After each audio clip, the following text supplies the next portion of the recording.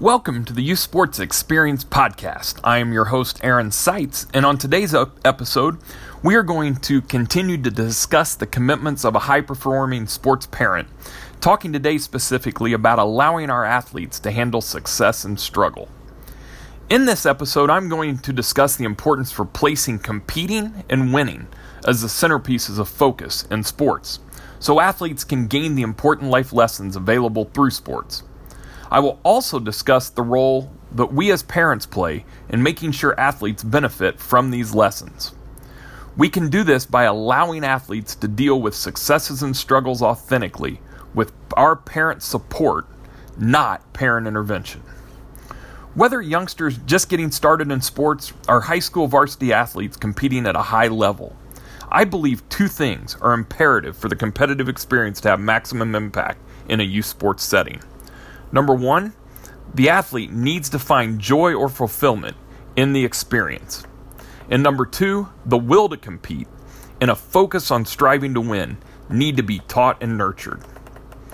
How this is accomplished will obviously look different depending on the ages of the kids playing.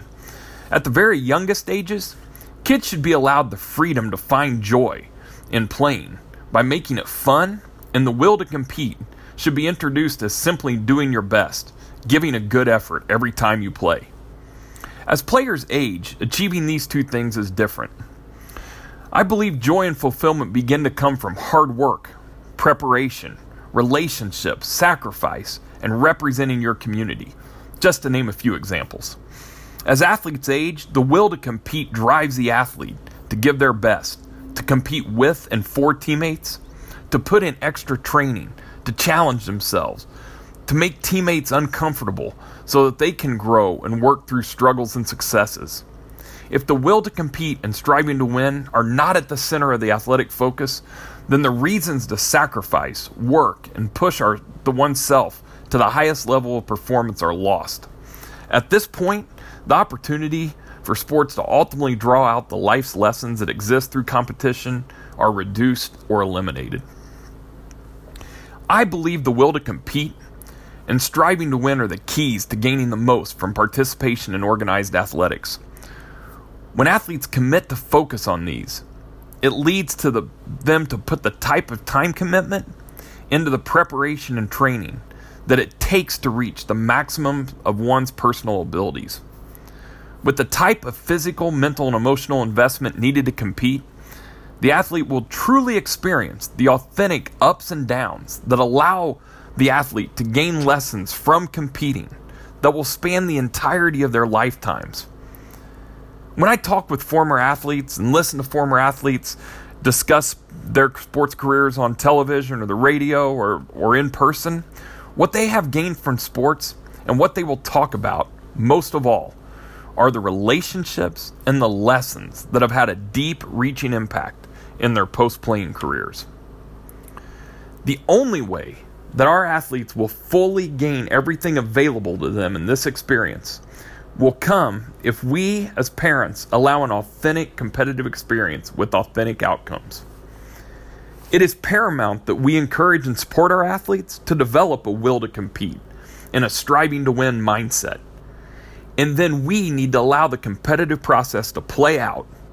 We need to allow our athletes to experience whatever comes their way, while we limit our involvement to a supportive role. Will we like every coach? No. Will we agree with every decision that is made in terms of selecting teams, playing time, and role? No. But that's real life. For example, our kids are going to have jobs. In those jobs, they may not like the superior they are reporting to. Our young athlete today will soon be a working adult. They're going to get passed up for job promotions. They might not get the raise they're looking for. They might see other people, their colleagues, getting bigger and better titles than them. If our kids can learn how to handle these struggles and disappointments now, through the competitive process of sports, then we've provided them with an opportunity to be better equipped to handle those similar situations in their future. And truly then, competition will have mattered, allowing our kids to face winning and losing, successes and struggles head on, and allowing them to work through the competitive process while we love them, support them, and challenge them appropriately without interfering in any of the natural developments of the process. We'll give our athletes the chance to take full advantage of the learning, growing, and developing that's available through sports. With that, I have the next commitment in how to be a high-performing sports parent. It's commitment number 6. I will remember that my athlete can learn much from winning and losing, success and struggle.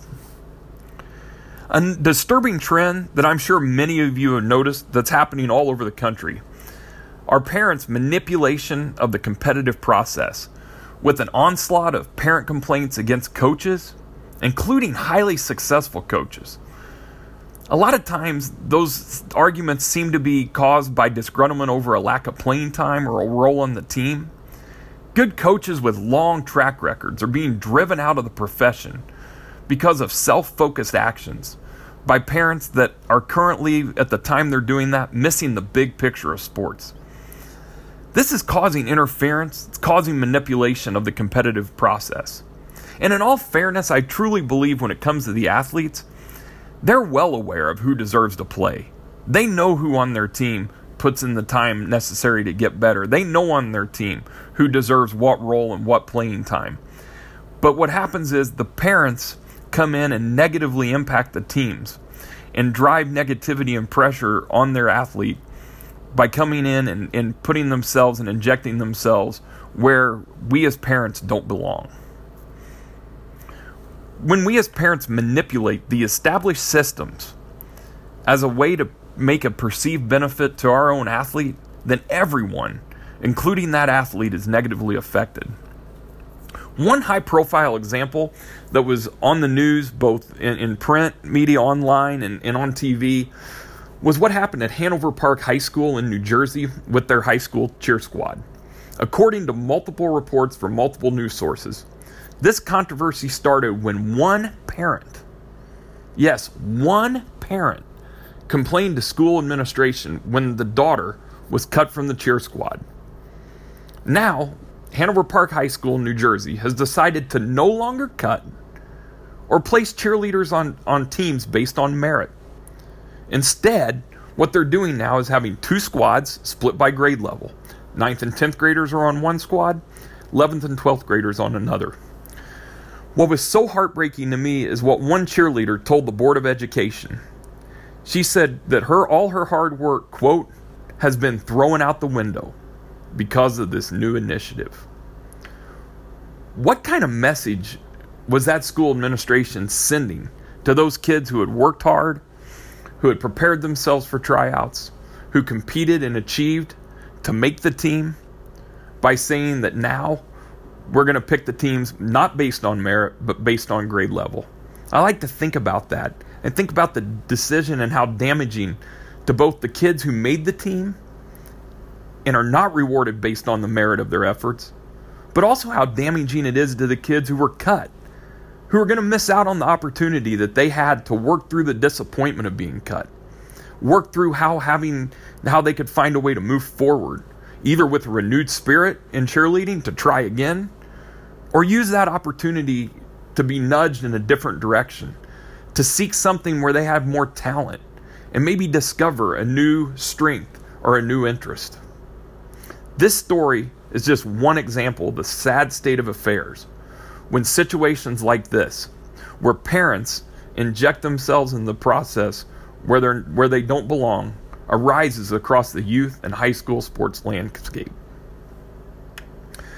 There are too many examples across the country of parents who are leveraging their complaints to get good, hardworking, successful coaches removed from their jobs just because their son or daughter is not playing as much as they think they should. It should be alarming to all of us who believe in the power of sports when coaches who are winning games have a majority of players supporting them because of the positive influence they are having on their lives, are run out of their positions by these self-serving actions of a small number of people. Many times, the parents make up reasons to remove the coach.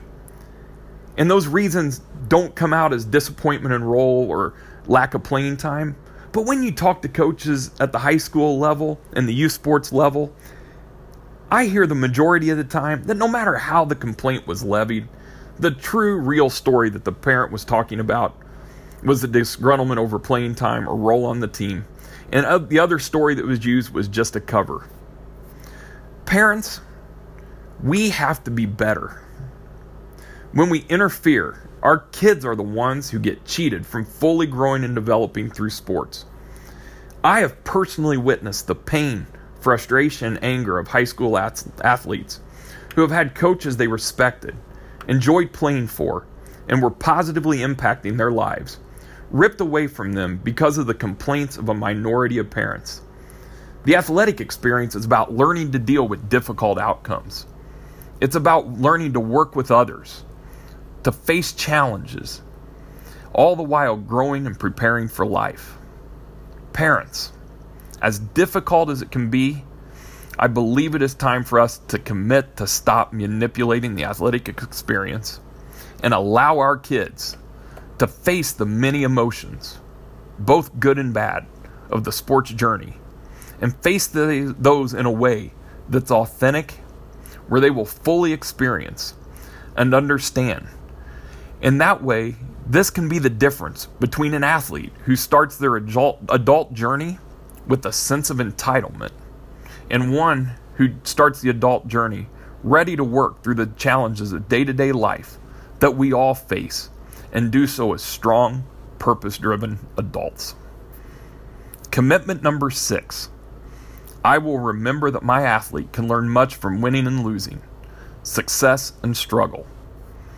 In the immediate action, challenge yourself to find the lessons in the sports journey for your athlete and for you that go beyond the results.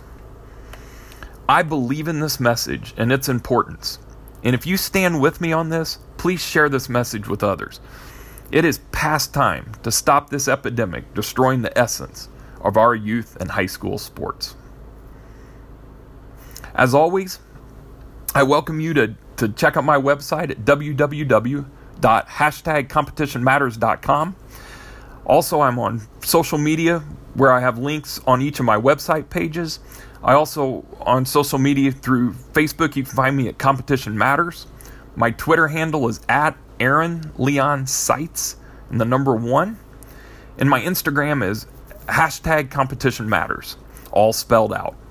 I look forward to having you check out those social media, and I encourage you to interact with me either via social media or the platform that I have on my website where you can send messages to me. There's a place at the bottom of each page you can do that and send your thoughts and comments my way. I definitely appreciate it and would love to hear from you. And what I ask you all to do at this time is let's all go out and make competition matter.